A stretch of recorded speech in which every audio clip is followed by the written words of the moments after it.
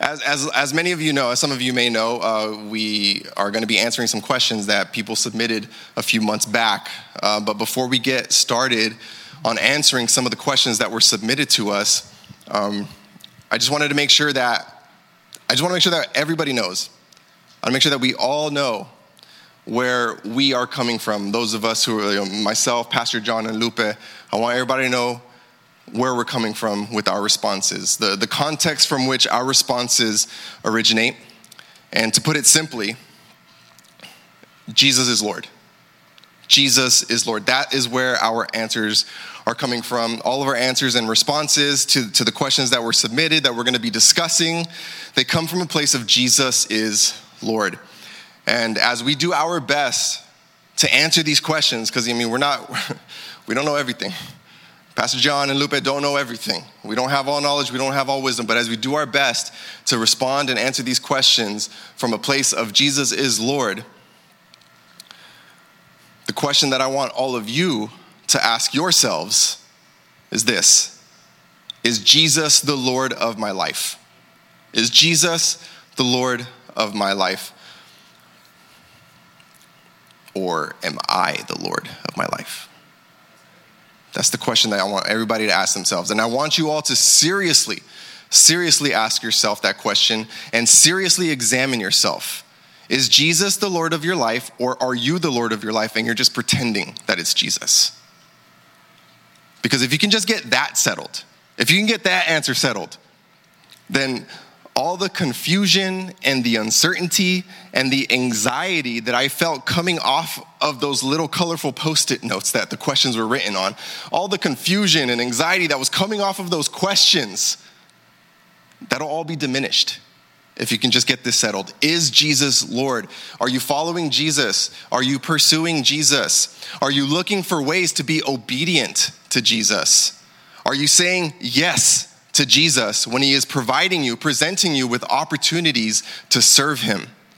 Not opportunities to be recognized or opportunities to be elevated, but opportunities to humbly serve him. We received quite a few questions from you all, and I have to be honest, a fair amount of those questions, they left me tired. I was tired. And I don't mean that in a bad way, you guys. I promise you, I don't mean that in a bad way.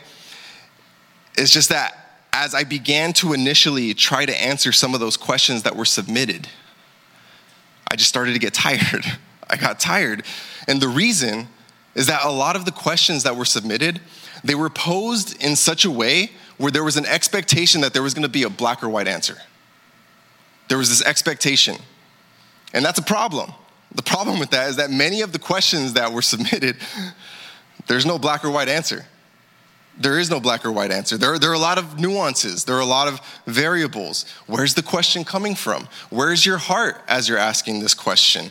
What's your history with this area of concern that you're asking about? In what ways have you already tried to answer this question yourself, and how is that affecting the way that you are posing the question? There's no black and white answer for a lot of these questions. Every situation is different.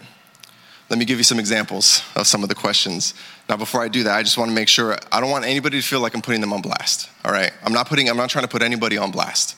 So if your question comes up, I'm not trying to put you on blast. Nor am I trying to like bring down the seriousness. I'm not trying to invalidate the question that was asked. I'm not. So please don't take offense, because no offense is meant. But we received questions like, when is the right time to look for someone? That was a question that we received. When do you know you're ready to date? What if you are called to be married and you're losing motivation to keep that calling alive? And other questions that we're going to be discussing, we're going to be looking at tonight. But the answers to those questions are not black and white. They're not black and white. And that's why we are beginning this whole thing. We're beginning this whole night by first asking the question, is Jesus Lord of your life? Is Jesus Lord of your life? Because at the end of the day, the issue or the concern that is central to our discussion tonight is not whether or not you're going to find a spouse. That's not necessarily the main topic of the night. Yes, I know we're going to be talking about singleness and relationships and marriage and all of it. We're going to be talking about all of it. But the main topic tonight is not necessarily any of those things. The main topic tonight is this: who is your God? Who is your God? Because you don't have a singleness issue. You don't have a dating issue. You don't have a marriage issue. You don't have a I'm just a Ruth looking for my Boaz issue. That's not the issue that you have. You have a God issue. You have a God issue. Who is your God? Who are you trusting with your life? It's extremely important to understand this and to have this sorted out. You know, I've been approached quite a few times ever since I took over this young adults ministry, came on as a pastor, where people were telling me that we need to spend time focusing on the topic of dating and relationships. Like, we need to focus time on this. We need to spend more time talking about these things because that is something that people really need to and they are wanting to hear about. More recently, a brother approached me very sincerely. A brother approached me and he suggested that we could probably benefit from spending some time talking about the issue of lust. We could probably benefit from that. Because in his words, and trust me, I believe him, he wasn't wrong when he said this, that there are a lot of people, a lot of brothers especially, that are struggling with lust. And I appreciate the suggestion. And I agree with the concern that there are a lot of people that are struggling with lust. But the answer to that issue is not spending time talking about lust or suggesting tactics or strategies or to practice when you are confronted with sexual temptation. The answer to this issue is addressing the answer to the question, who is your God? Who is your God? That's the main issue. Because if Jesus is not your God, it's not going to matter what tactics or strategies or porn blocking software that you have on your phone or your computer. If Jesus is not your God, you will find a way to satisfy your desires. Plain and simple. You don't have a lust problem. You have a God problem. You don't have an anger problem. You have a God problem. You don't have a coveting problem. You have a God problem. Who is your God? Is it Jesus or is it you? So tonight, I just want this to be clear. You're not struggling with singleness. You're not struggling in your dating relationships. You're not struggling in your marriage. Your struggle is with God and who exactly that is. Because if you're here tonight and you're saying that you're struggling in your singleness, or you're struggling to find a spouse, or you're believing in your heart that you've really been called to be married, and you're believing that you really need to get this area in your life situated in order for you to be where God is calling you to be, then you have a God issue. You are your own God. You're so focused on yourself. And you need to be redirected to focus on God. And that's what we're here to do tonight. You need to focus on God. This is how you are able, for those of you who posed this question, this is how you are able to move past a breakup. This will help you to understand why you, as a follower of Christ, should not settle for someone who is not following Christ. No matter what they say about themselves or how much they claim to be a Christian, if you ain't following Christ, you can't call yourself a Christian. And if the person that you're interested in or the person that you are currently dating is not following Christ, walking with Christ, being obedient to Christ, however you want to phrase it, then it's time to cut that person out of your life. Plain and simple, cut them out. Christ must be the focus and center of everything. He must be. Some of you may come here tonight thinking that you were going to get some practical tips and tricks on how to find a spouse, how to find a wife. Give me some smooth lines, man. I think Will's the only one that can use this line. Hi, my name's Will. God's will. Don't lie, Will. You said that, didn't you? You dirty dog. Man. All right. Well, anyway. You may have thought that you came here, you were going to get some tips and tricks, right? Well, in a way you are. In a way you are. But it may not be what you were expecting. Now, just to give you a practical example of what I'm talking about, I really want to get into this Q&A, but just to give you a practical example of what I'm talking about when I say that you need to focus on Christ, I wanted to give you some anecdotal evidence from my own life. And this kind of goes into the question that was asked, how do you know if this person is the one? So when I was 22 years old, I had been walking with the Lord for about 2 or 3 years. As many of you know from current firsthand experience, everyone in their early 20s is looking for a spouse. They're looking for their wife. They're looking for their husband. Maybe not everyone, but everyone is looking for their future spouse. That's just what you do. And I finally came to a place in my walk where I decided I was going to stop doing that. I'm just like, I'm done. I decided I'm going to stop doing that. I expressed to the Lord that I wasn't going to look for a wife anymore. And I was just going to focus on my relationship with him. Just going to focus on Jesus. And if he wanted me to be single for the rest of my life, I was going to be content with that. Because all that mattered was that I had Jesus. That's all that mattered. Not very long after that, I met Vrenny, my wife. I didn't meet her, though, as a potential wife. I didn't scope her out and be like, and then waited for my moment to pounce, No, that's not how I met her. I met her as a sister in the Lord. And as I submitted myself to Christ in serving him, that's when I met her. When I submitted myself to Christ in serving him, that's when I met Vrenny. When I was going to church more than just once a week. When I married the church, even as a single man. I was fellowshipping with my brothers and sisters, doing various types of ministry with my brothers and sisters. And as I kept doing those things, the Lord provided an opportunity to meet this sister who would eventually become my wife. I wasn't looking for her. I was serving the Lord, focused on the Lord. And as I did that, he brought me my wife. He brought her into my life, and through the guidance of the Lord, she became a friend, and then she became a girlfriend, and then she became a fiance, then she became a wife, and now she's the mother of my children. But it wasn't until I stopped focusing on myself. It wasn't until I stopped focusing on myself and my own desires, and I put my focus on Jesus, denying myself and trusting him. I counted everything else to be a loss in view of the surpassing value of knowing Christ Jesus, my Lord. Everything. Just fully dying to my own desires. You don't need to waste your time figuring out if you need to enter into a, quote, season of singleness. Or thinking to yourself, I know I've been called to marriage, but how do I keep that calling alive? I'm losing hope. You don't need to waste your time with that.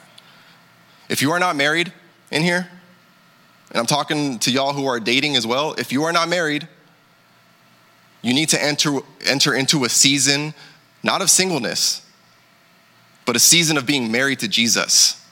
That's what you need to enter into. Point blank period, that's the only season that needs to be on your mind. It's not about trying to figure out the right time to date or the right time to begin pursuing somebody or how to keep the supposed calling alive. Just be busy with Jesus. Be busy with Jesus and wholly devoted to him, and he will guide you in this area, just like he will guide you in all areas. The area of relationships and marriage is no different than any other area in your life. It's no more complex than all the other areas of your life that God is currently sovereignly taking care of. How are the various systems in your body working right now?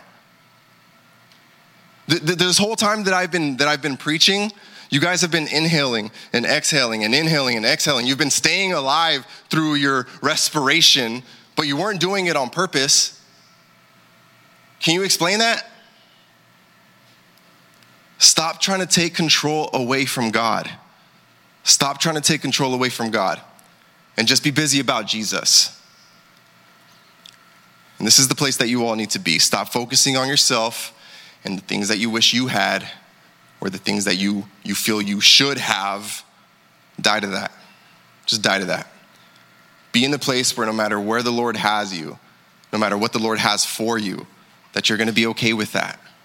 And specific to our theme tonight, be in a place where if Jesus decides that you're going to be single for the rest of your life, And you're never going to know what it is to be in a relationship.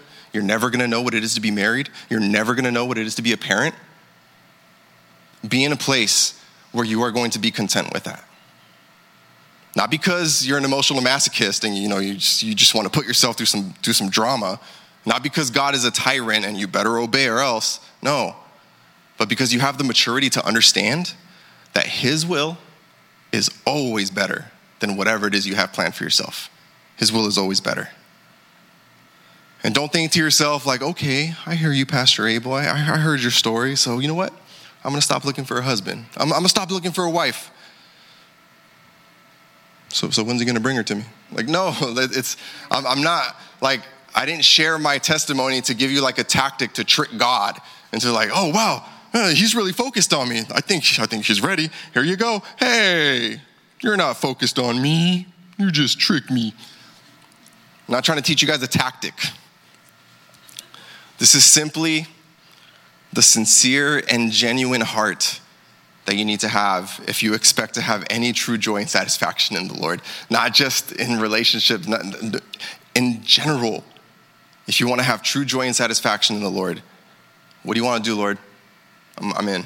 What do you want to do? I'm all for it. Let's go.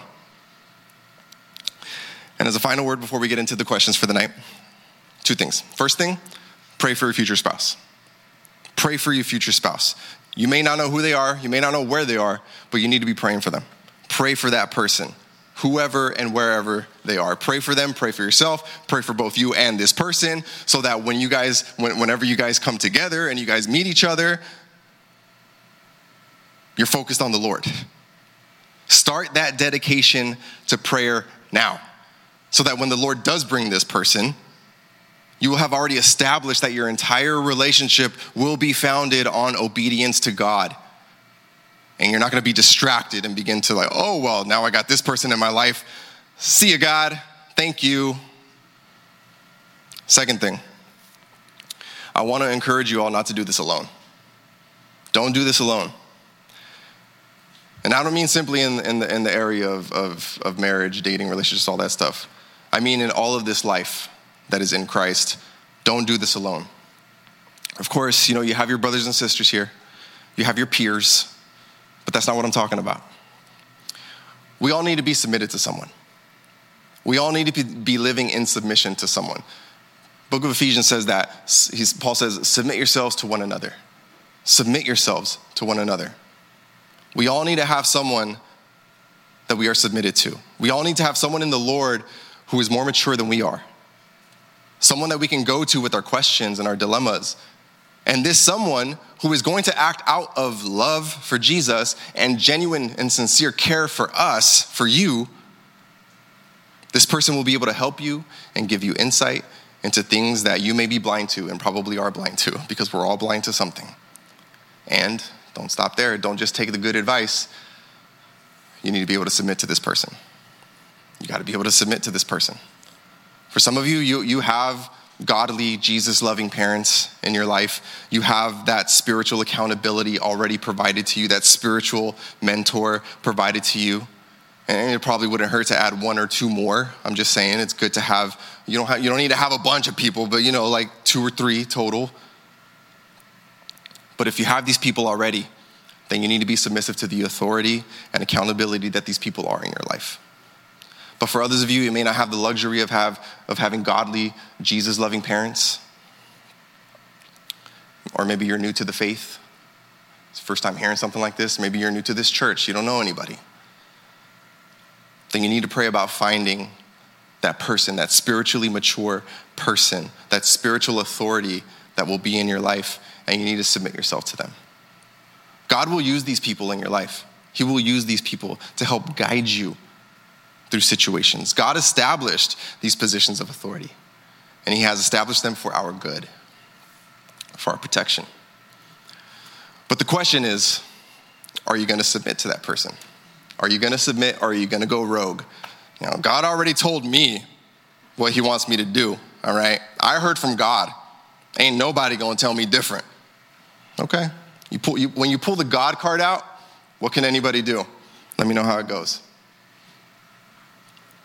But we need to find somebody. We need to have that person that we're going to be submitted to.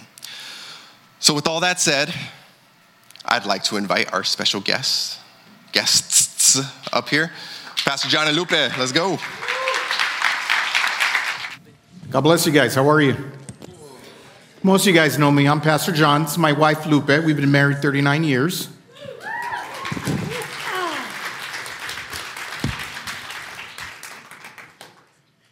And yeah, there was a lot of praying for this night. We've known about it for a while, but I know me and my wife have been praying. Pastor Abel's been praying. We've been talking, me and Pastor Abel. And so, you know what? He's your pastor. He's Zeal's pastor. And he really takes it to heart.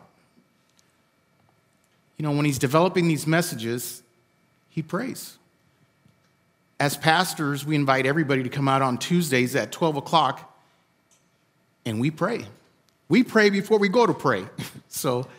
And that comes from submitting to our head pastor, Pastor Steve, who's the pastor of Core Church.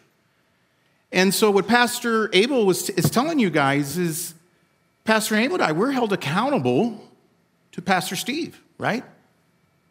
God's word, Pastor Steve. I mean, can you imagine if we come up here and start saying something that it's not biblical, or Pastor Steve doesn't sign off on that because it's not that? So it's accountability in your lives, all right? And that's a good thing. So how do you want to start? It takes time to turn on. Let's just get into it. So the plan is we're going to be here in like 9:15-ish, the latest. But we'll gauge it. If y'all are just like, no, keep going, then, we'll keep going. Just relax. Like, man, chill. But yeah, let's just start with it. So the first question is kind of like a three-parter. Somebody submitted the question. Pastor, can I interrupt you real quick? Do it. All right. My wife always tells me not to embarrass her, right? But it's like, if you're me, I mean. He embarrasses me all the time. So, anytime I'm in a group of people, God convicted me to say, hey, don't be ashamed of me. And so, if you don't know, the world is not your friend. You got three enemies. We all know about Satan. We all know about the world. But your flesh is just tuning you up 24/7. Your flesh is the biggest enemy. So, Valentine's Day is coming up, guys, right? And so I'm never ashamed to say in public, I love my wife. This is a gift of God that he's given me. And every day I'm growing to really understand that. It's going to take eternity to understand what that really means. Me and my wife have some unbelievable history. I mean, we got married at a very young age, and it's not because God, hey, John, I'm going to hook you up. No, he wanted us to mature because there's huge storms coming, and somebody's got to be there to pick up the pieces. So it's not a story of our lives tonight, but I do want to tell my wife that I love her in front of you guys. I love my kids, grandkids. We have our 6th grandkid coming. And with that, I just want to give my wife a little gift because I think it's appropriate. I'm not ashamed. Again, I am not ashamed of the Lord. And I'm not ashamed to tell my wife I'm about to I love her. walk out right now. That's okay. So we can start now, Pastor. So, do you guys want to see? Yes. I'm going to kill you. Again? You're sleeping outside. Okay. It's just a little pendant, that's all. A little diamond pendant. Is this Valentine's? Yeah. Oh, no. Thank you. Yeah, if you're married here, let me tell you, be free in Christ Jesus. But that cannot mean. Find you a guy like him. No, that cannot mean what it means to the world, right? The world can do whatever it wants. So do you take it that you're free in Christ Jesus, do whatever you want? I don't think so. I think you're free to serve Christ by free will, free choice. Because he's not an imposing God. So I'm sorry, Pastor. You got it. I thought you were going to propose again. I was like, whoa. It's like, wait, was it never official?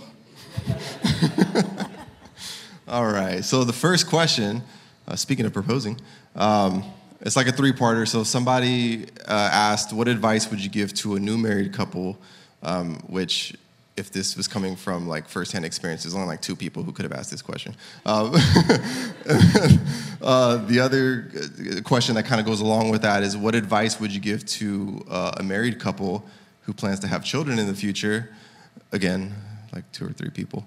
And then the third part to this question is, somebody was expressing their concern about disciplining children because this person seems that they had traumatic experiences growing up with, discipline going too far.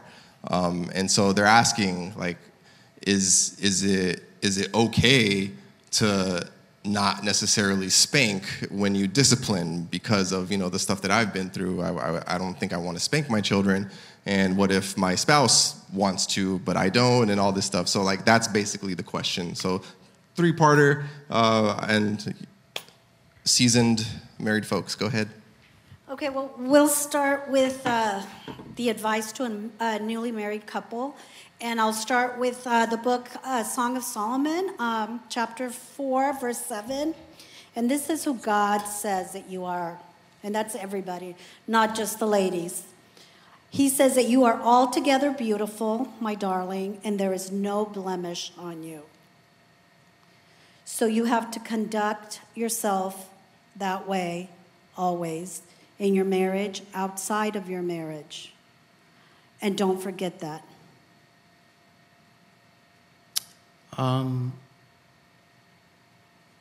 Ladies, your husband or your future husband is not your God. All right? They're not there to make you happy, complete you. That's your God. So everything that Pastor Abel's up here setting the tone for, is Jesus Lord of your life? And that is something huge. Having said that, Matthew 22:37 says, "And you shall love the Lord your God with all your heart and with all your soul and with all your strength." So it was first mentioned in Deuteronomy 6:5. And that's part of Legacy's thing. Are you putting everything into loving your Lord? Because your God is a God of order. And I know we want what I want. You want what you want. I want what I want. But hold on. Is that your flesh being the boss over you? I hope not. Read 1 Thessalonians, sweetie. Yeah, 1 Thessalonians 5:11 says, "Therefore, encourage one another and build one another up, just as you also are doing." And then Romans 12:10 says, "Be devoted to one another."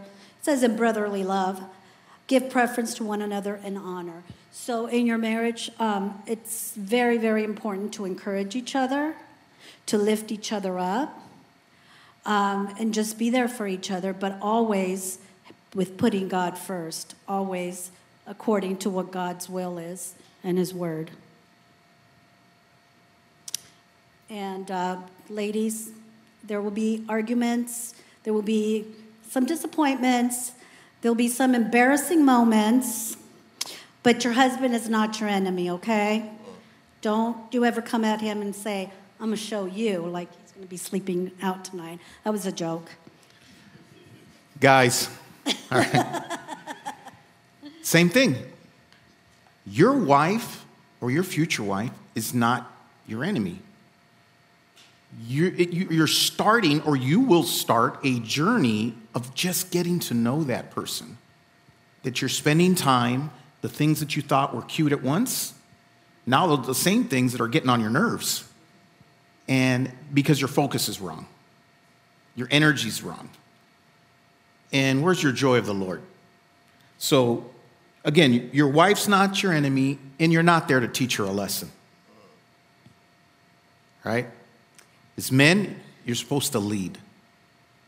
And so, coming here to Legacy, that's all about it. You are investing. You're allowing the Holy Spirit to invest in you. Same thing with you young ladies. Your focus has to be on, Lord, I love you. You're just too good to me. Pastor Abel was talking about, basically, we're all breathing involuntarily. So yes, God is worried about your physical bodies, but he's ultimately worried about your souls. And we're that soul. What's the ultimate destination? Because this is a blink of an eye, this world here, guys. So. And then about having children in the future, Psalms 127:3 says, "Behold, children are a gift of the Lord. The fruit of the womb is a reward." So you really have to take a lot of responsibility. You have to be prepared. Having children is a big, big responsibility. You need to pray on that. Every stage of having a child requires different skills and strategies. You just have to stay in the Word. We don't have a owner's manual on children, but we do have the Bible, which is the owner's, the manual to our lives. And there you will find how to raise your children as well. There's a question for you guys. And it basically deals with the original sin, right? It wasn't the apple. It was Satan. He was full of pride. It's full of pride. So what Pastor Abel was talking about earlier is, are you yourself an idol? Are you trying to play musical chairs with God, with his throne? That's not the kind of God he is. I mean, he's not going to respect you that way. He's not going to let his guard down. And just like right now, I'm looking at your faces. You guys look really, really serious. Well, you should take God's word serious. But let me tell you, again, I said it earlier about being full of joy. And the only way you can do that is to let Jesus be Lord of your life. It's the only way you're going to be free. Otherwise, you will have a lot of anxiety. You will have a lot of worries. You'll worry about everything. And you'll worry about your kids. And do you really want to do that? I mean, Psalms 127:3 says, "Behold, children are a gift of the Lord." Now, earlier I said, I don't know if you guys caught it, I said, but this is God's gift. That God gave me this gift. And men, we are not ladies. We're so different. And you need to understand that. She's going to have different needs. I have different needs. She's going to have understand that I have different needs. And she does now. We do. It's a learning process. But you're not going to put the cart before the horse, So children is a huge responsibility because guess what? Those kids do not belong to you. They belong to God. And you are supposed to be the best steward with that. And I remember when, our oldest and our youngest were actually my older sister's kids. She died of a catastrophic illness at age 32. And I promised her, yes, I won't let you suffer, and yes, I'm going to take care of your kids. I mean, it was unbelievable what was going on. But God spoke to me, broke me off one day, real bad. He goes, "Hey, you act like these are your kids." And here I am giving God like a response to that. Well, yeah, I gave my sister a dying declaration. Yeah, I told her I'd take care of the kids. Because I felt I let her down because boy, did she suffer. She said, "Don't let me suffer and take care of my kids." So man, I fumbled on that. Like, it's out of my hands, Lord, that's on you. Let me tell you, it's always on God. It's not on you.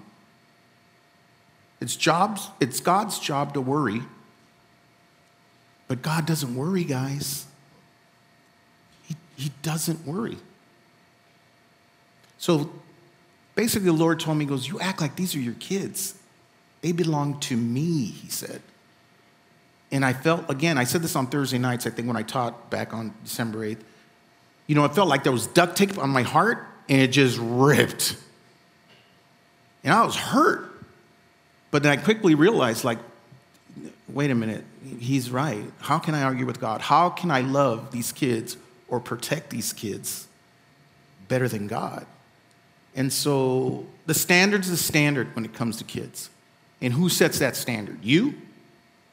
And that's where these questions are going to lead to. You're not going to like some of the answers because guess what? We don't always agree with God. But can you learn to trust him? Can you learn to grow? So, watch your pride.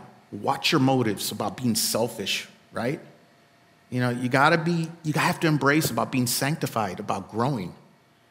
You're being transformed. And the Holy Spirit's doing that. And it doesn't happen overnight. Or you wouldn't value it. That's what long suffering is. But you're supposed to have joy of the Lord the whole time. Yeah. So, I mean, if you want to get up and move closer and just take a breath, move closer. Not one row, but like, come on up here. Because I don't want you guys to miss an opportunity that maybe you missed it, you turned, you didn't focus. Because I hope you're quiet, hopefully intending to listen. Wait, the Holy Spirit might speak to me any second right now. You have a sense of urgency for that one thing that you should be praying every night. And you should be praying if you're married with your wife, and your wife, you should be praying for you. So that's the recipe that God wants to. He wants to be included in everything. As far as you were talking about kids, and so discipline, what's up? Yeah, about spanking children. This is what the Bible says. Proverbs 13:24 says, "He who withholds his rod hates his son, but he who loves him disciplines him diligently." Proverbs 10:13 says, and it's the first reference to corporal punishment applied to the backside of a child. Okay?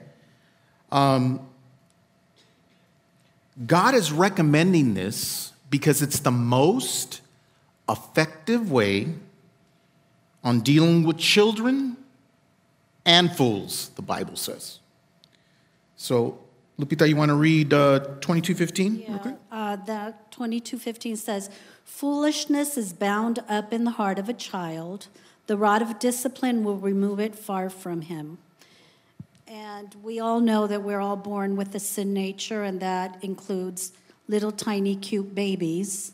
As parents, we have to teach them to share. We have to teach them not to hit. We have to teach them to love. Well, not necessarily to love, because they do love, but we have to teach them everything, because otherwise they're just little selfish little brats if you don't. So, all right, let me read you Proverbs 23:13. All right. Listen to the words that he uses here. "You shall strike him with the rod and rescue his soul from Sheol." The point God is making is you're not beating your child. You're spanking, all right? Let's get it straight. Your child is going to survive a spanking. But it's that child when he grows up, and what God's trying to do is prevent an early death of him or her so you don't spend eternity in hell. See, you got to tell the whole story. Your feelings, and if you've had something in the background and someone's been traumatic, and we know people have been abusive. I mean, the lifetime that I lived before, I dealt with all kinds of stuff, walking into people's homes. I was a police officer for 32 years. So I've seen everything, things I wish I never would have seen. But God doesn't change, right? And again, is Jesus your Lord? Do you take God's word as the ultimate authority? Or are you going to come in and say, well, I can tweak this one? Now, there's other ways to discipline. That's not what we're talking about here. We're talking about what the Bible is saying here, right?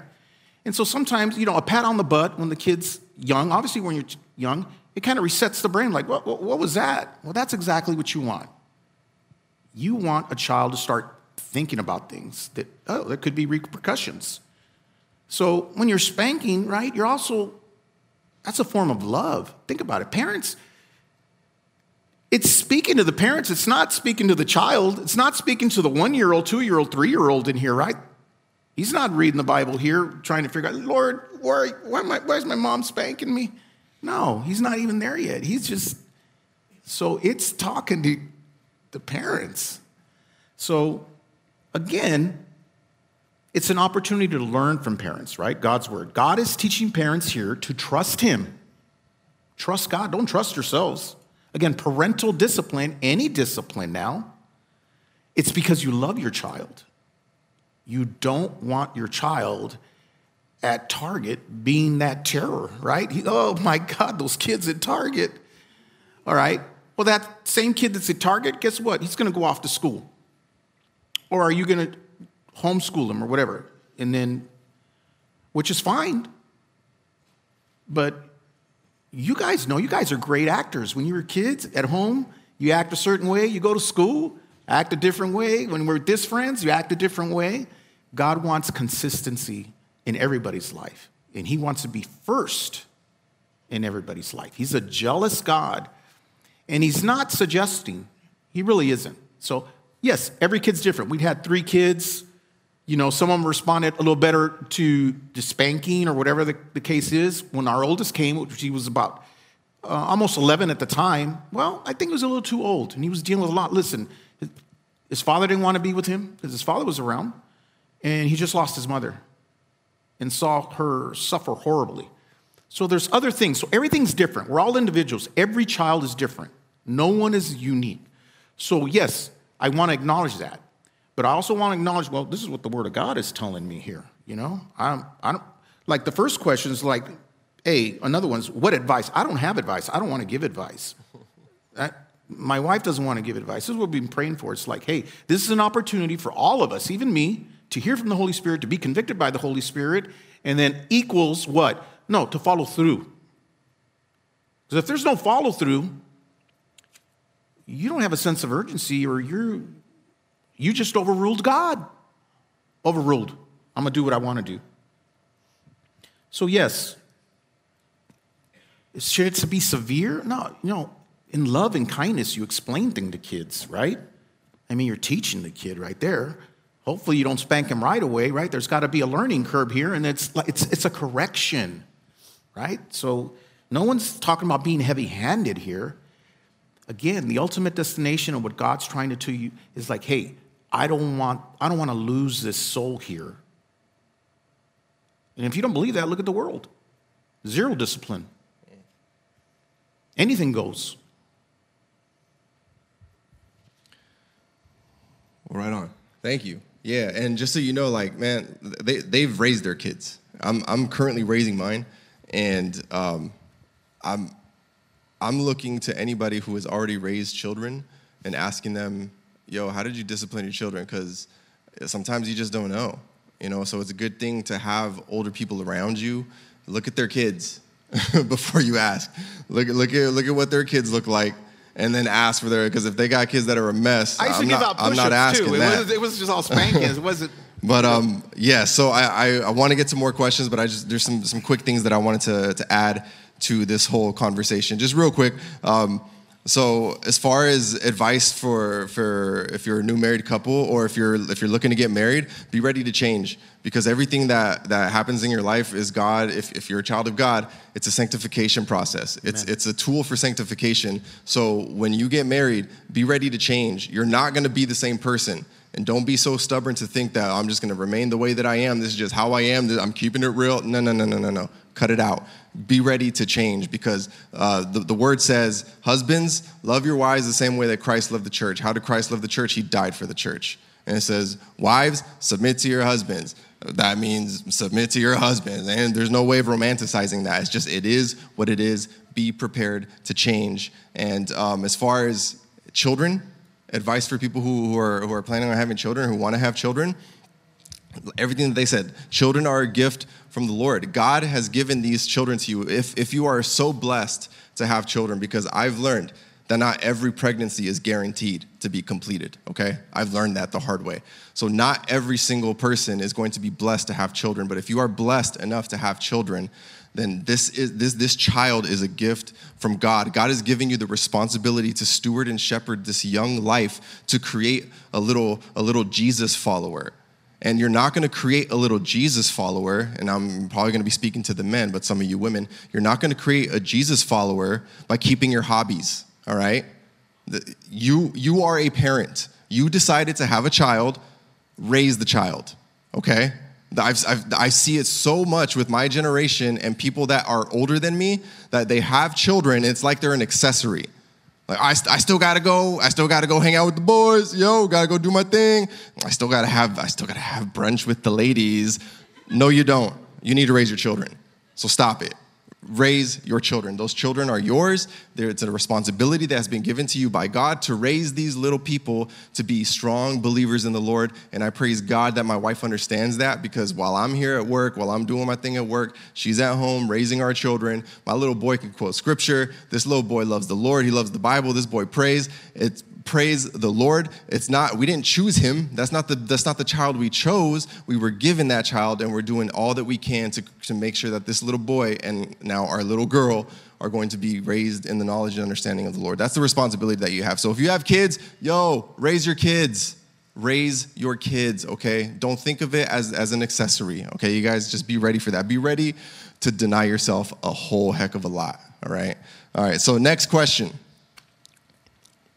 What does a submissive wife look like? Well, let me put it to you this way.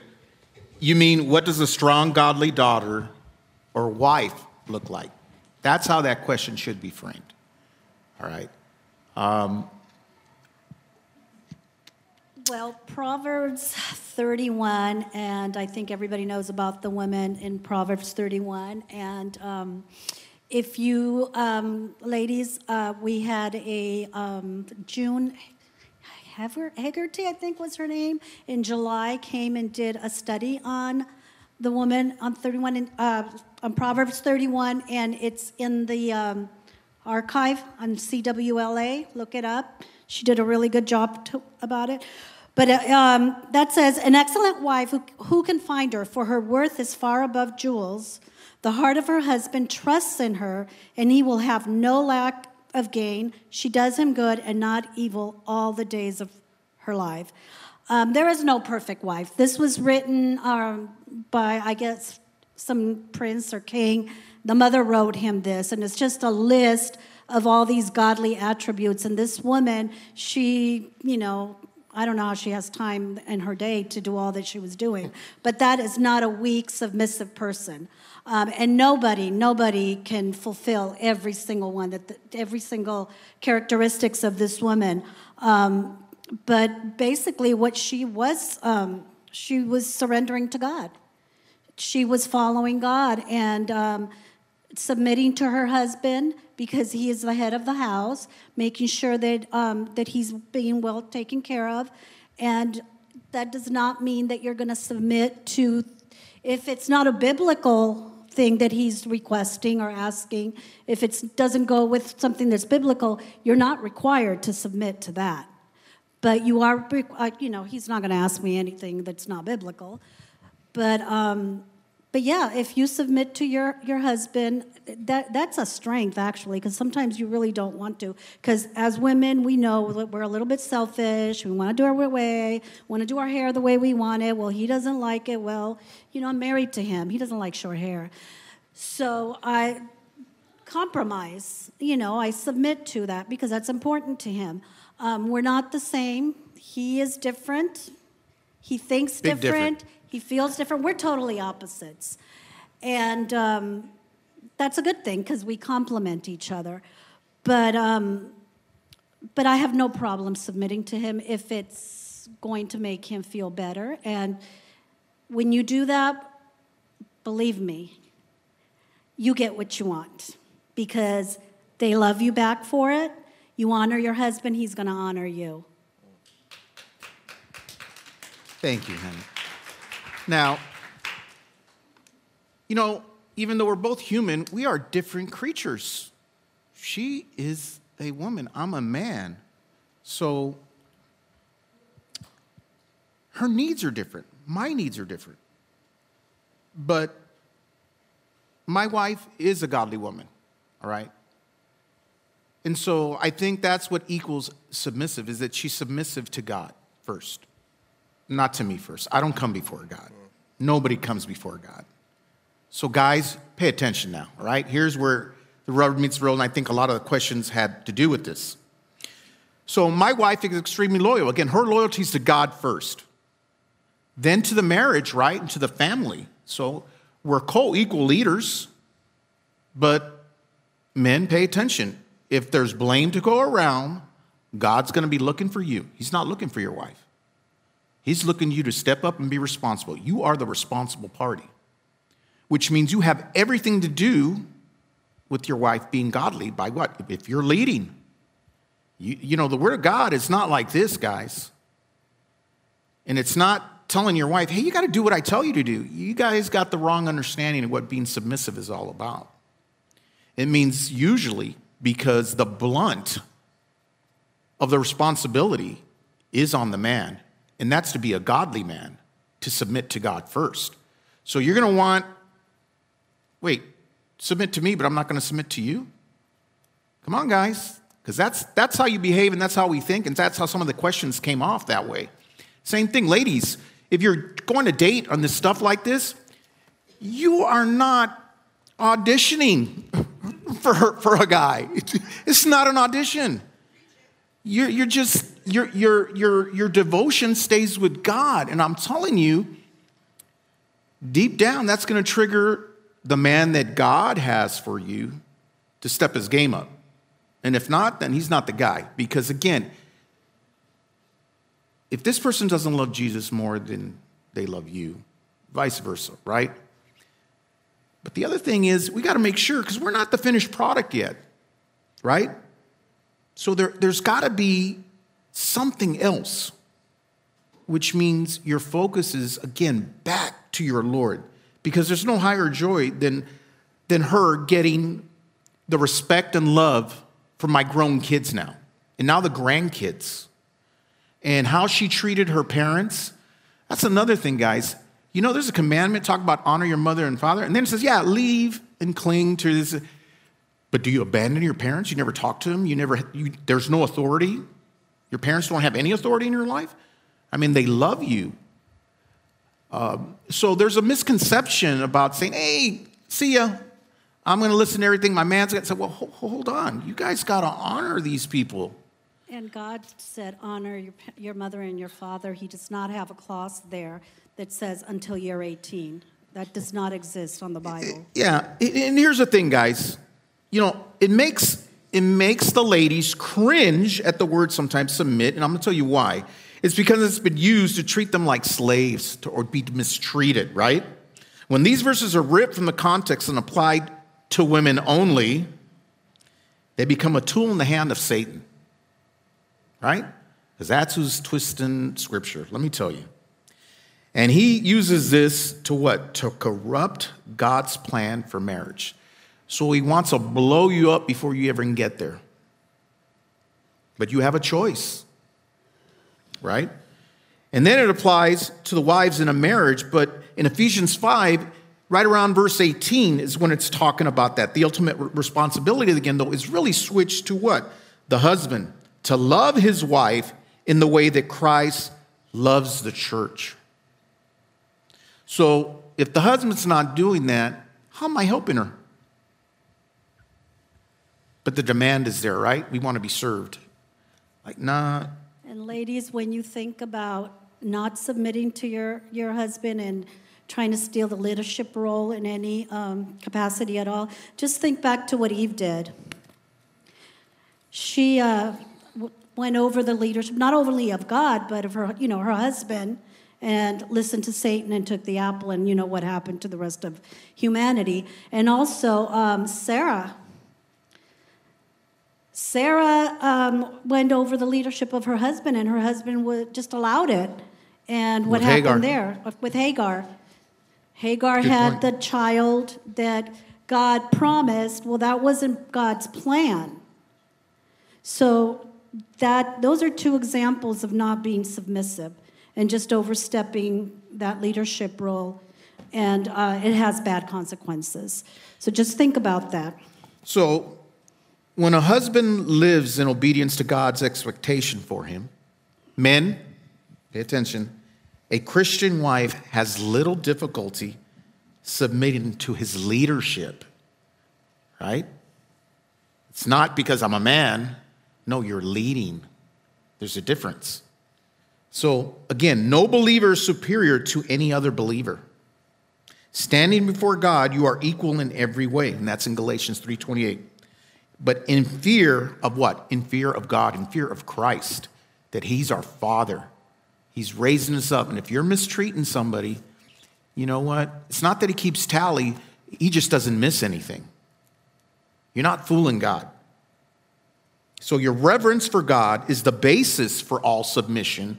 And this is directly, again, for the men, because how you lead, who your God is, if you respect your God, do you follow through on your God? Are you playing God?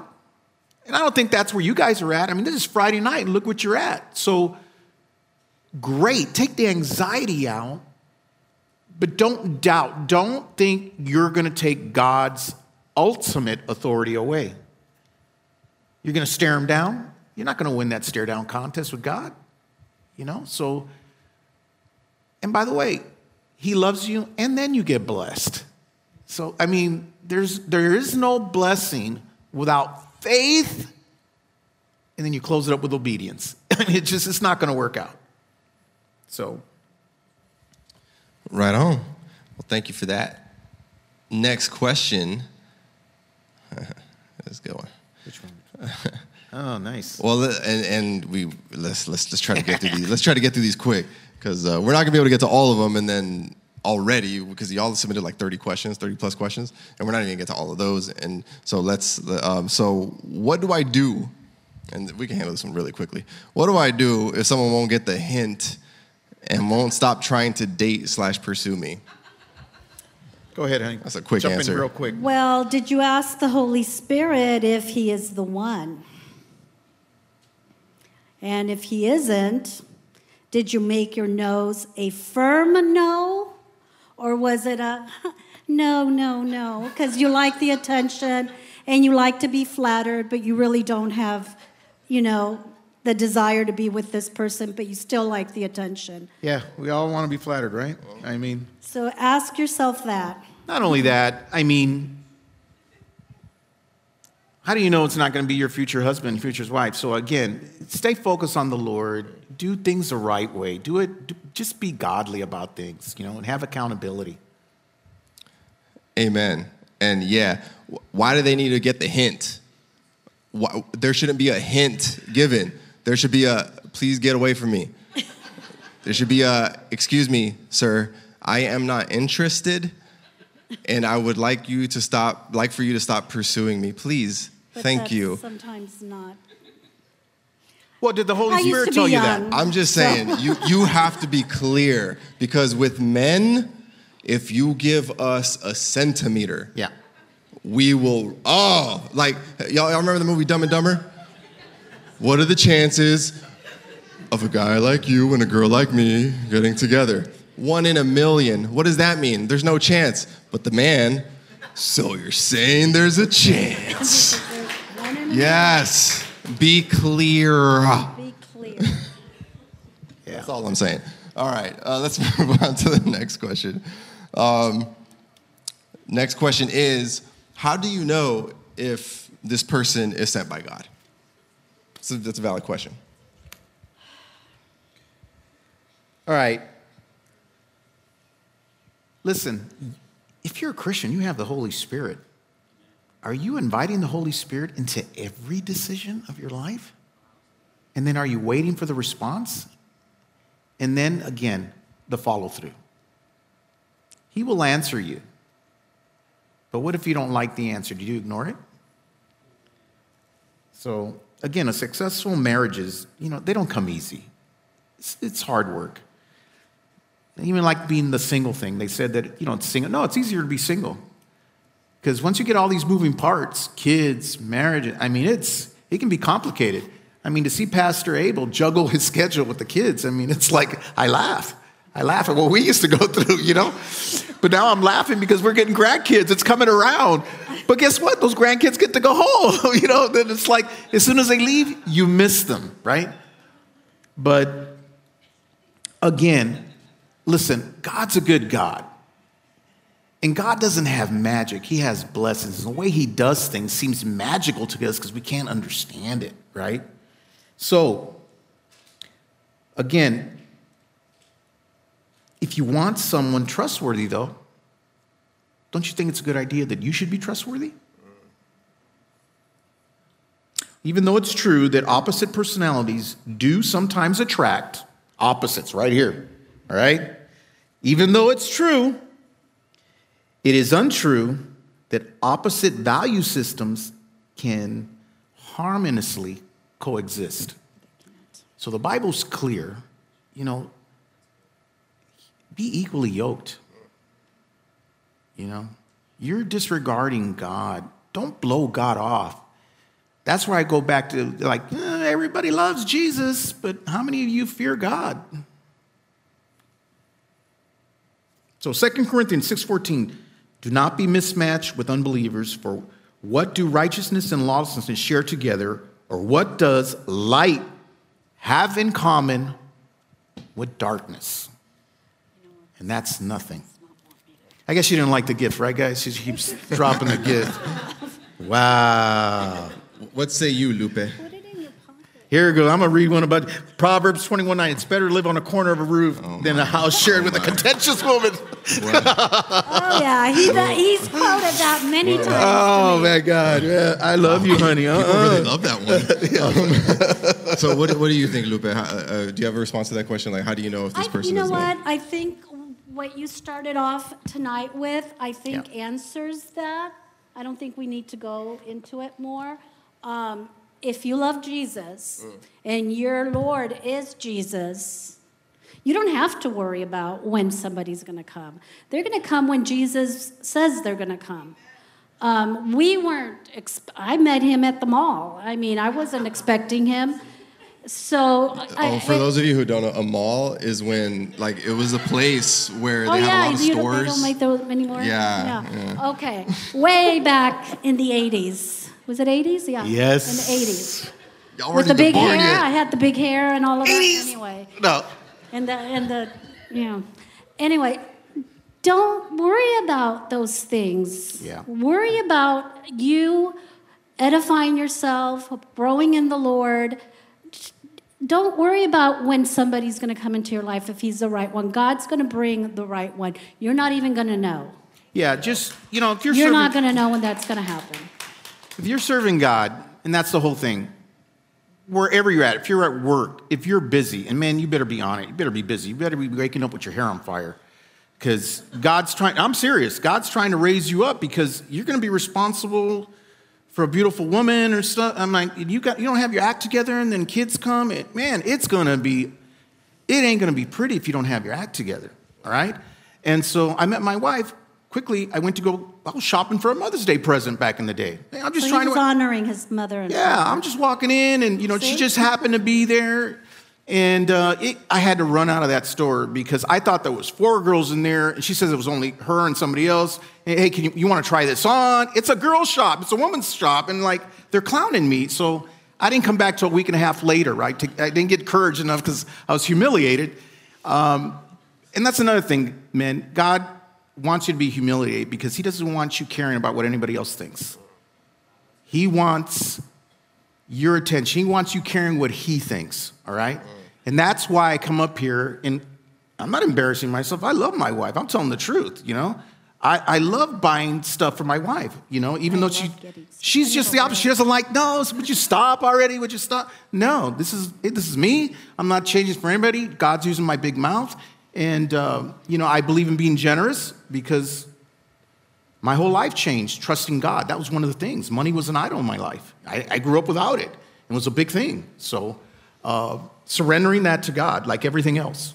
And on the topic of generous, there's pizza that Pastor John purchased for everybody. That was so we had it before service. Well, yeah, don't thank him, thank Jesus. Yeah. But we'll have some afterwards. We'll bring it back out. My response to that question, how do you know if she's the one or he or she is the one? Let's be clear. If you're a guy, how do you know if she's the one? If you're a girl, how do you know if he's the one? Just so we're clear what kind of church we are, all right? We believe in the Word of God. And so a few weeks ago, we talked about in the Beatitude, blessed are the pure in heart, for they shall see God. And we talked about how a different translation, a different way to render those words is, blessed are the pure in heart, for they will be continuously seeing God for themselves. And when you are just focused on God, when you're pure in heart, when you're just focused on the Lord, just doing his things, saying yes to God, not It's like an opportunity comes up, you're like, nah, I don't want to do that. No. Just say yes to the Lord. Just serve him and pursue him. And when you do those things, when you are in his word and when you're in his presence constantly, dude, things are less foggy. Things make more sense. Things are more clear. So when I met my wife as a friend, like prior to that, I was never sure about anybody, because like I said, when you're in your early 20s, you're like, oh, is that her? Oh, what about her? Oh, who is it? But when I finally decided, I'm going to be focused on Jesus, forget all that. When I met my wife, I was just like, this feels different. It feels a little clear right now. Like this feels too clear. Like, nah, this is it. This is it. And so when you are just wholly devoted to the Lord, things are more clear. If things are foggy for you, get in the presence of God. Get in the presence of God and just stay there. Just follow him. Be obedient to him. Say yes to whatever the Lord is asking you to do. And that's how you can know if this person is sent by God. So next question. I feel like this is going to be simple. Can you be friends with an ex? Somebody had that question. Honey, take that up real quick. Come on, give me what you got. Quickly. It's not advisable. All right. Get to the point. Hey, no. All right? I'll be the bad guy. All right? I'll be the bad guy. No. All right? No. Yeah, think about it, guys. Spiritually, the best parts of a lasting love with real emotion connection, you got an emotional connection now, right? That God is blessing. That's what me and my wife have. It doesn't start off that way, guys. But if you got option B still in your back pocket, if someone's not going to show out right, that says a lot about your character. I'm going to tell you that right now. And keeping a former boyfriend or girlfriend in the picture will automatically make a new relationship not exclusive. As it won't be you and the new guy. It will be you, the new guy, and your ex-boyfriend or ex-girlfriend. And sounds like your flesh likes that power, right? When you get angry, sometimes when you get angry, you're revving up and that's your flesh.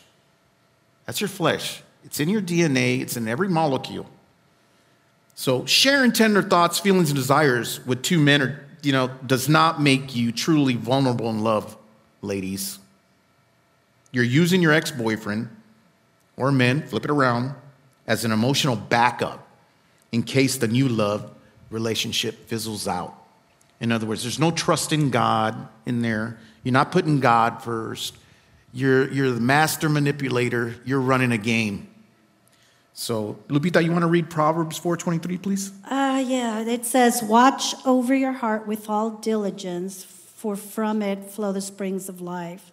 So as a Christian, do you go backwards or do you go forwards? Because the Christian life is meant to be lived in only one direction, and that's forward. Get some, mija. Oh, my God. I'm fired up now. God. I tried, guys, to contain myself. I'm sorry. How many of you speak Spanish that are in here? First of all, put your hands up. Come on. Oh, okay. All right. So I didn't drop the ball. Okay. So, yet you are constantly tempted to look back to the world and the things that we left behind when you trusted Christ as your Savior. These are things you have to battle. Know it. All right? The danger is that if you keep looking back, sooner or later, you're going to find a way to go back, regardless of the consequences. All right? Let's chew on that consequence. Yeah. And I will also say, no. But I'll say this. Look, a lot of us didn't grow up in the church. I didn't grow up in the church. Even if you did grow up in the church, doesn't mean you were a Christian your entire life. Right. I grew up like a heathen. And don't get offended. It just means somebody who doesn't follow Christ, all right? But I grew up as a heathen. I didn't get saved until I was 19, 20 years old. And so consequently, there were relationships, there were exes and stuff like that. And so I understand from that standpoint, if you're coming out of the world and you're following Christ, sure, you're going to have exes. So yeah, absolutely not. No. Why? Stop it. But I will say this, as a Christian, I don't think that we should have exes as Christians. If you are a believer, from the moment you come into Christ as a born-again believer, I don't think that we should have exes, because you are going to be conducting yourself in such a way that you are not going to get emotionally, physically, whateverly attached to a person unless they are your spouse. And that's why you have to be very careful when you are pursuing somebody in a relationship. You really have to get to know this person as a friend first. Because, man, there's a lot of people, they're trying to rush into the married things. There's a lot of people trying to rush into the married things. I mean, if you look at scripture, it was like, hey, servant, go to my family over here, bring back that girl so she can marry my son. And it's like, all right, cool. All right, let's go. I got some gifts for you. You want to come? Yes? Okay, great. I mean, it wasn't forced. It was just like, hey, do you want to come? Yeah? All right, here's some gold. And so they came, and then they got married, and they did married things. But what you have now, because, I mean, that cultural practice we don't do that anymore. So what you have now is you have a bunch of people who are walking around who are conducting, and they're doing married things, but they're not married. And so then when that relationship doesn't work, now there's a piece of you missing. Now there's a piece of you with that person. And now you have an ex. So that's why I'm saying, look, there's no like straight line across the board where it's like, no, don't do this, don't do this, don't do this. All I'm saying is you guys got to guard yourselves. You got to govern yourselves. Don't rush into doing married things, because this person may not be the person you're going to marry. So really get to know a person as a friend. I got to know my wife as a friend before I ever dared, make a move. And I don't mean it like that. It was just like, hey, I like you. And then it was like, do you like me? And then when it was yes, because why not? But when it was yes, it was like, okay, well then now let's pray. Now let's really pray to see if this is what the Lord has for us, all right? So as a Christian, man, you kind of need to avoid having exes by taking these precautions and these measures. Next question, and I had to ask what this meant, because I had no idea what this meant. How do you break a soul tie? And I know what that means. Well, now I do. Now I know too. And let me know if I got it right. So a soul tie. They just did. What? They just did let you know. Trust me. That's why they're laughing. Well, I don't know. When you're intimate with somebody.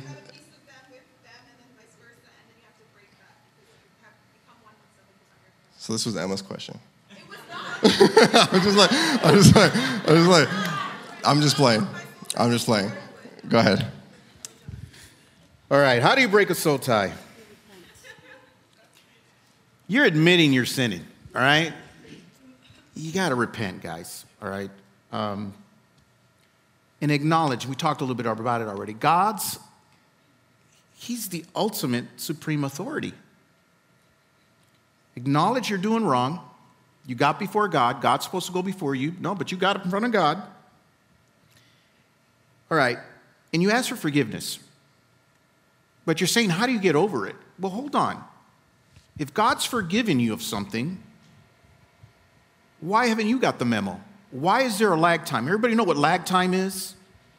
If something happens by the time you react, it's like, well, if God said it, why is there hesitation? Is it because you haven't forgiven yourself? You don't believe God? You don't take God at his word?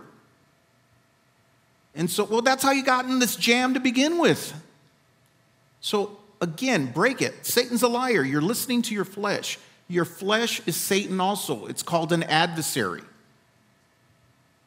Jesus doesn't do well with adversaries. He jammed Peter. Remember? Say, hey, get behind me, Satan. He jumped on him real quick, because he's not going to put up with any of that. And it's one of his disciples, one of the apostles. So, Isaiah 43, 18 through 19, do not call to mind the former things or consider things of the past. So if you've gone to Jesus and you've repented, it's in your past. He's forgiven you. Verse 19, behold, I'm going to do something new. Now it will spring up. Will you not be aware of it? You're going to be a bobo? And you're like, what, God? Come on, snap out of it, guys. I will even make a road in the wilderness, he says. God has no limitations. There's only one unforgivable sin, and that's if you don't accept Christ, if you don't start living for Christ. then, man, I feel bad for you, man. So, Lupita, you want to pick up on that? Yeah, repent, truthfully. But that does not mean that, you want me to read it? Yeah. Okay. So when Jesus says, go and sin no more, he isn't expecting a woman to leave her sinful flesh at the door and never be tempted again. He is telling her to say no to that temptation and that sin that dwells in her and stop the desire from being conceived. Stop the temptation from becoming a sin. So we're always going to be tempted, and there's always going to be that little voice, which is the enemy, trying to say, you're still tied to this, what is it called, a soul tie? Yes. No, you repented. It's done. It's over with. You're a new person. Don't do it again. That's what parents say. Okay, honey, I forgive you, but don't do it again. And that's what God says. Yeah, the thing the Lord delivers you from will pale in insignificance in comparison with the future deliverance the Lord will give you, which is what? You're going to heaven. You've been forgiven of a lot. But it doesn't give you, carte blanche to go sin and go against God. Again, the battle of the mind must be won with the Holy Spirit, convicting you to give the Lord the credit and glory due that he has coming, because you're agreeing with him that what you did was wrong and he's forgiven you, and you don't want to dilute what Jesus did at the cross for you. He paid the price for that sin. Don't forget that. Your sins, I don't know about you, my sins nailed Jesus Christ on the cross. That makes me a murderer. But if you're one of those people, and I'm going to tell you right now, and I've heard it from other people, well, I'm not a murderer. Wait, well, hold on. I'm not a murderer. Okay, you're not a murderer. Cool. I don't know. God says sin. But you're not a murderer, right? Your sins weren't that bad. I got it. Not bad like my sins, right? Did Jesus get on the cross for your sins too? And take that? Go watch Passion of the Christ again. And that's the G-rated version. Passion of Christ is the G-rated version of what actually happened. I will say that, like I said, when I first read that word, I was like, what does that mean? And to me, what stood out to me was, man, why are we creating these phrases? Like, why are we putting titles to these things? Because, like, it seems to me that now that this thing has a name, this thing has a title, now it has power. Yo, there's no such thing as a soul tie, all right? There's no such thing as a soul tie. And there is a truth to the statement that when you give yourself to somebody sexually, emotionally, whatever, and then you have exes, yeah, a piece of you is gone because you have given yourself to somebody that should have been given to just one person. So I agree with that idea, but I'm not going to give it a name because now I'm giving it power. This thing has no power. Like they've been saying, we have been forgiven for all of our sins, past, present, and future. There's no such thing as a soul tie. I am a married man. I don't have a connection with anybody except my wife. All right? That's it.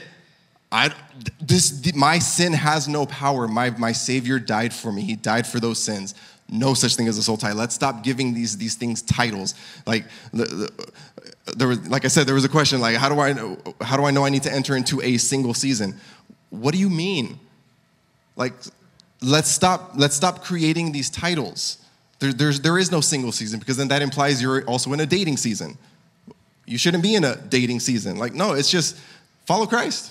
Just follow Christ and believe everything that he has said about you, and just focus on Christ. All these things they're distracting you guys, I promise you.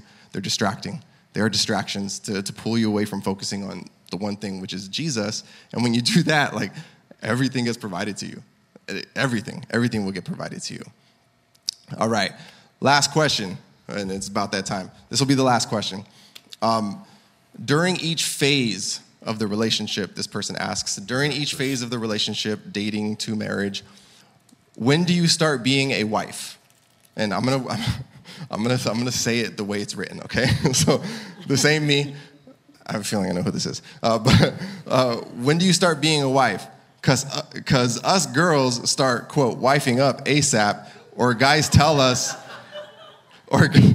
or guys tell us, you're going to be my wife. Man, all the guys better be on the front row right now, man. Get down here, man. And then I'm going to say she, because this sounds like, well, she says us girls, because us girls start wifing up ASAP, and guys tell us, you're going to be my wife.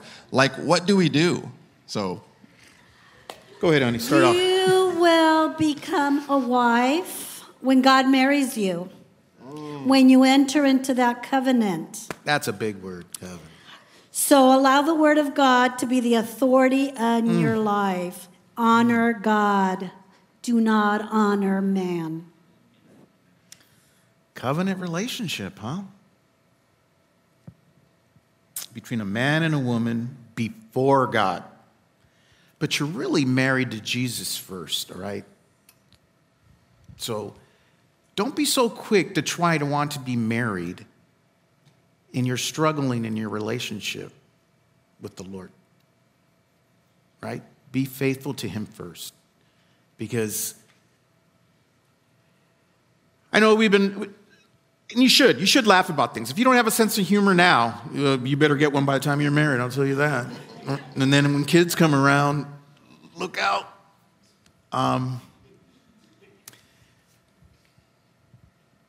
But your God is a God of order.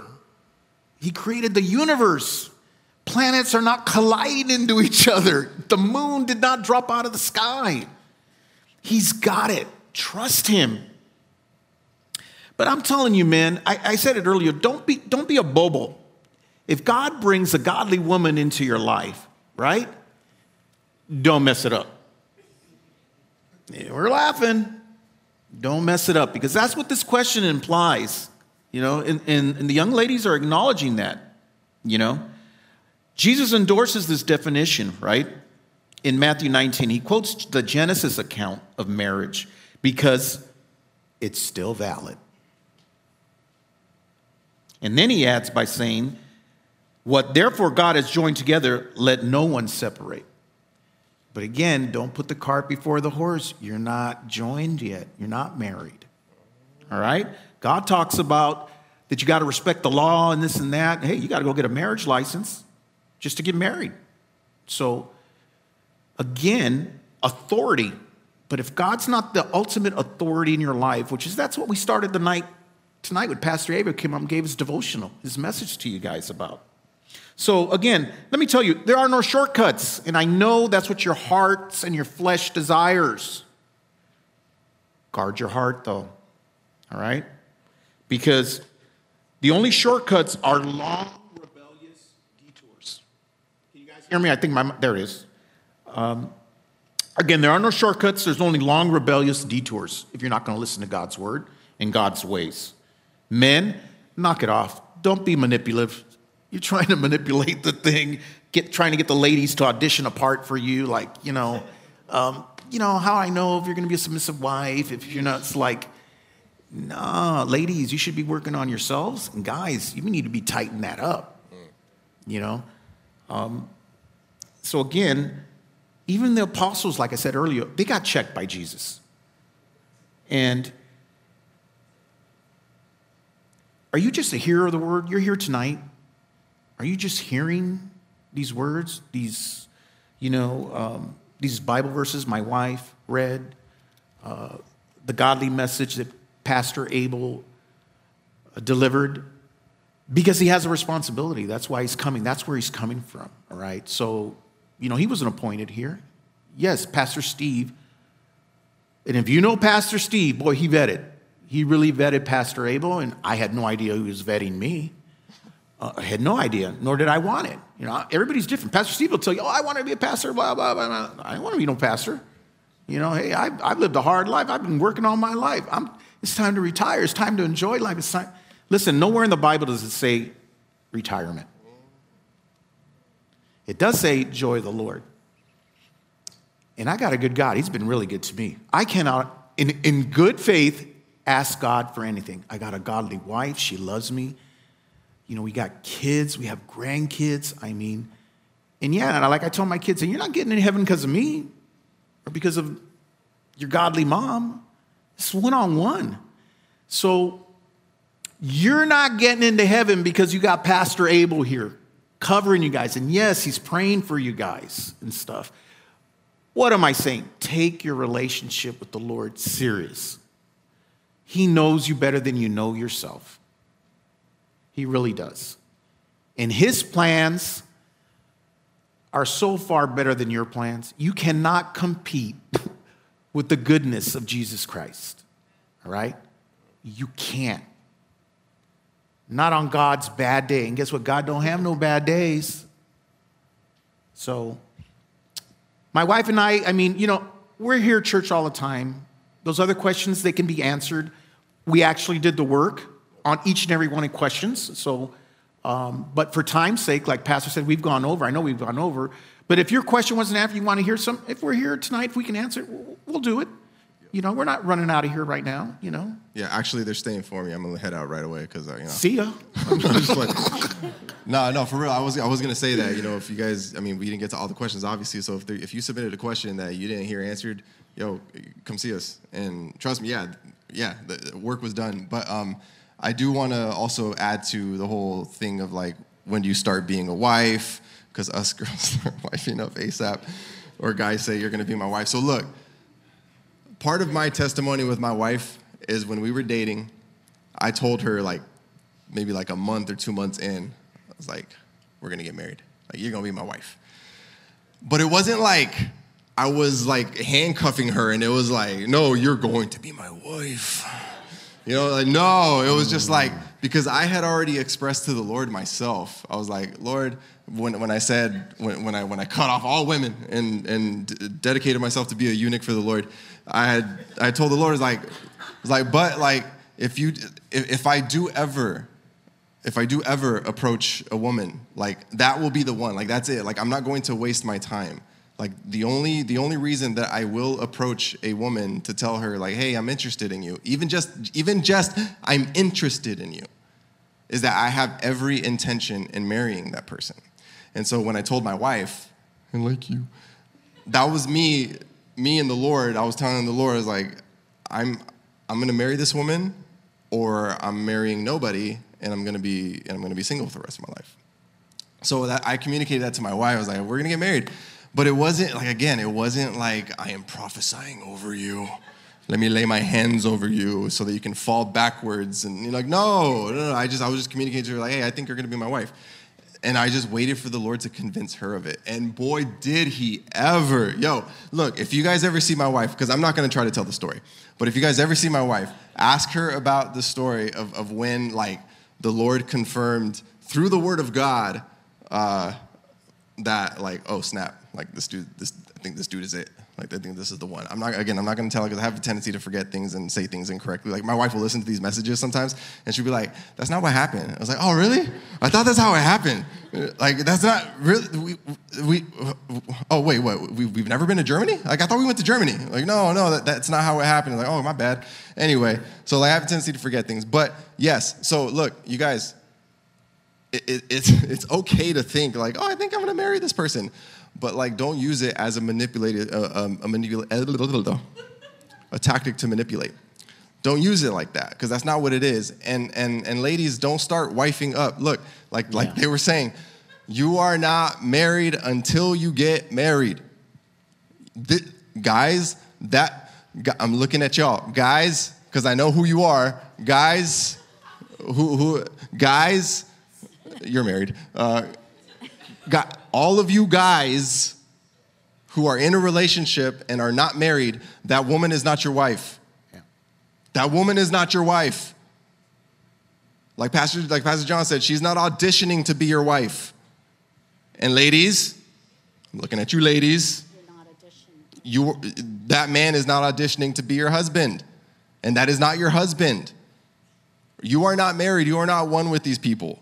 You are not one with them until before witnesses and conducted by somebody of the faith, a pastor, proclaims you man and wife before God and before witnesses. That's when you are married and that's when you are one. Before that, I don't care. But I love him. I don't care. You are not married, but yo, she fun. I don't care. That's not your wife. That is not your wife. So stop acting like it. Yeah. I did not marry, like, look, I didn't act like a husband until I was a husband.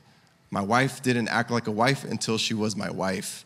Like, how are you possibly, look, me and Pastor John were talking about this, and me and my wife were talking about this. Like, how are you possibly going to know, like, that this girl, that this woman is going to be, like, what kind of wife she's going to be? You don't know that until she becomes your wife.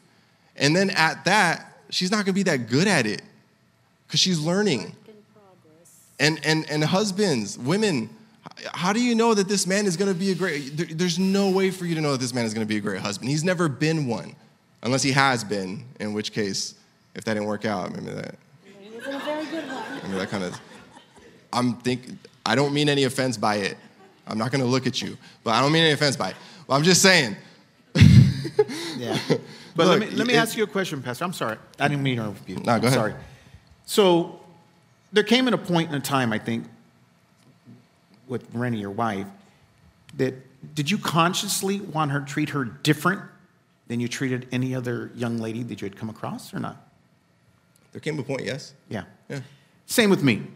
And that didn't come from me, is what I'm telling you.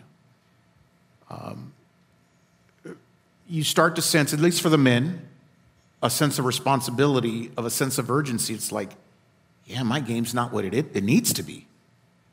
This is a huge responsibility. And, God wants you dreaming, but don't leave him out of any step of the way, all right? Take the pressure off of you guys, the anxiety. Enjoy your youth. You guys are having a good time now. Everybody loosened up in the room a little bit now, finally, collectively. But again, if you feel excluded, like you didn't hear God speak to you tonight on something, don't leave. Don't leave. We're going to be out there. If you have a burning question that's just burning, it's on your head or on your tongue, you got to get it. It's cool. It's all good. But Jesus is Lord. He's Lord and he's all of that. And I ask you, how big a God do you want? Because he's even bigger than what you can come up with. Amen. So, honey, you have anything else? Or? No. Don't stress about it. God's going to do what he's going to do. He's going to bring somebody, or he's going to have a different path. When you least expect it, that's what happened for me. When you least expect it. Don't go out and look for it, because you're not going to find it. No. Come on. He is not hiding him from you. That's a good one. Okay? If somebody is meant for you, he's going to bring it to you. Yes, and don't forget to pray for them. And I guess what I was trying to say in all of my blabbering was that when you're looking, when you're assessing that guy or when you're assessing that girl, don't make your assessment from a place of, well, how good of a wife is she going to be, in the sense of, well, how well does she cook, or does she have childbearing hips? Like, no, like, this isn't what you're looking at. What you need to be looking at, what you need to be looking at. No, that needed to be said, bro. I'm sorry. Does she have a devotion to Christ? Yeah. Does she have a devotion to Jesus? That's what you need to be looking for. That's what I saw in my wife. She had a devotion to the Lord. She really was following Christ. She was serving him. She was obedient to Jesus. That's what you want. Because when it all comes tumbling down, when it all hits the fan, when you act like a complete jerk, you want a woman who is going to love Jesus more than she loves you. Because then she'll be able to put up with you and pray for you. Pray for you. Ooh. And men, when that woman is being irrational and emotional and what is wrong with her? Like, women, you want to make sure that man loves Jesus more than he loves you. So it's not about, like, can he fulfill the role of a husband in these categories? It's all about how is his devotion to Jesus. Like Lupe was saying, don't rush into it. Don't look for it. Take your time and observe these people. Observe them. Watch them. Watch it. Like, are they truly devoted to Jesus, or are they just doing it because they're like, oh, there's some fine girls here, so I'm just going to act the part? They will get exposed if you take the time to watch and observe. So don't rush into these things. Yeah. Just take your time. You guys, it really, dude, it just take your time. If Jesus doesn't come back, we have a lot of time left on this earth. If he doesn't come back soon, there's a lot of time. The time is not that short. I mean, it is, but it isn't. It's weird. It's weird how it is. But just take your time. One last thing is God will bring it to you. If not, if you're looking for it, you know what the world does. I think the divorce rate right now is like 60% or something like that. I mean, everybody gets divorced, especially in the entertainment industry. But when you find that one person, that's for eternity. You want somebody you're going to spend eternity with, not just this life, but the afterlife as well. Mm-hmm. I want a woman devoted to Jesus and not devoted to Louis Vuitton. You know what I'm saying? Not devoted to The Bachelorette. Not devoted to brunch with the girls. You know, like, my wife is devoted. I turned my mic off. My wife is devoted to Jesus, and that's what you want. You want somebody devoted to Jesus. All right, so let's pray. Let's pray. Father, thank you so much for this time. I thank you for the opportunity to get into these things, Lord. And now, Lord, as all of these things have gone forth, Father, I pray that you would speak to all of us about these things, continue to speak to us. And Lord, I pray that you bless the time now as we get back into fellowship and pizza and all that other stuff. God, just be with us and be in all of our conversations. I pray all these things in Jesus' name. Amen. Amen.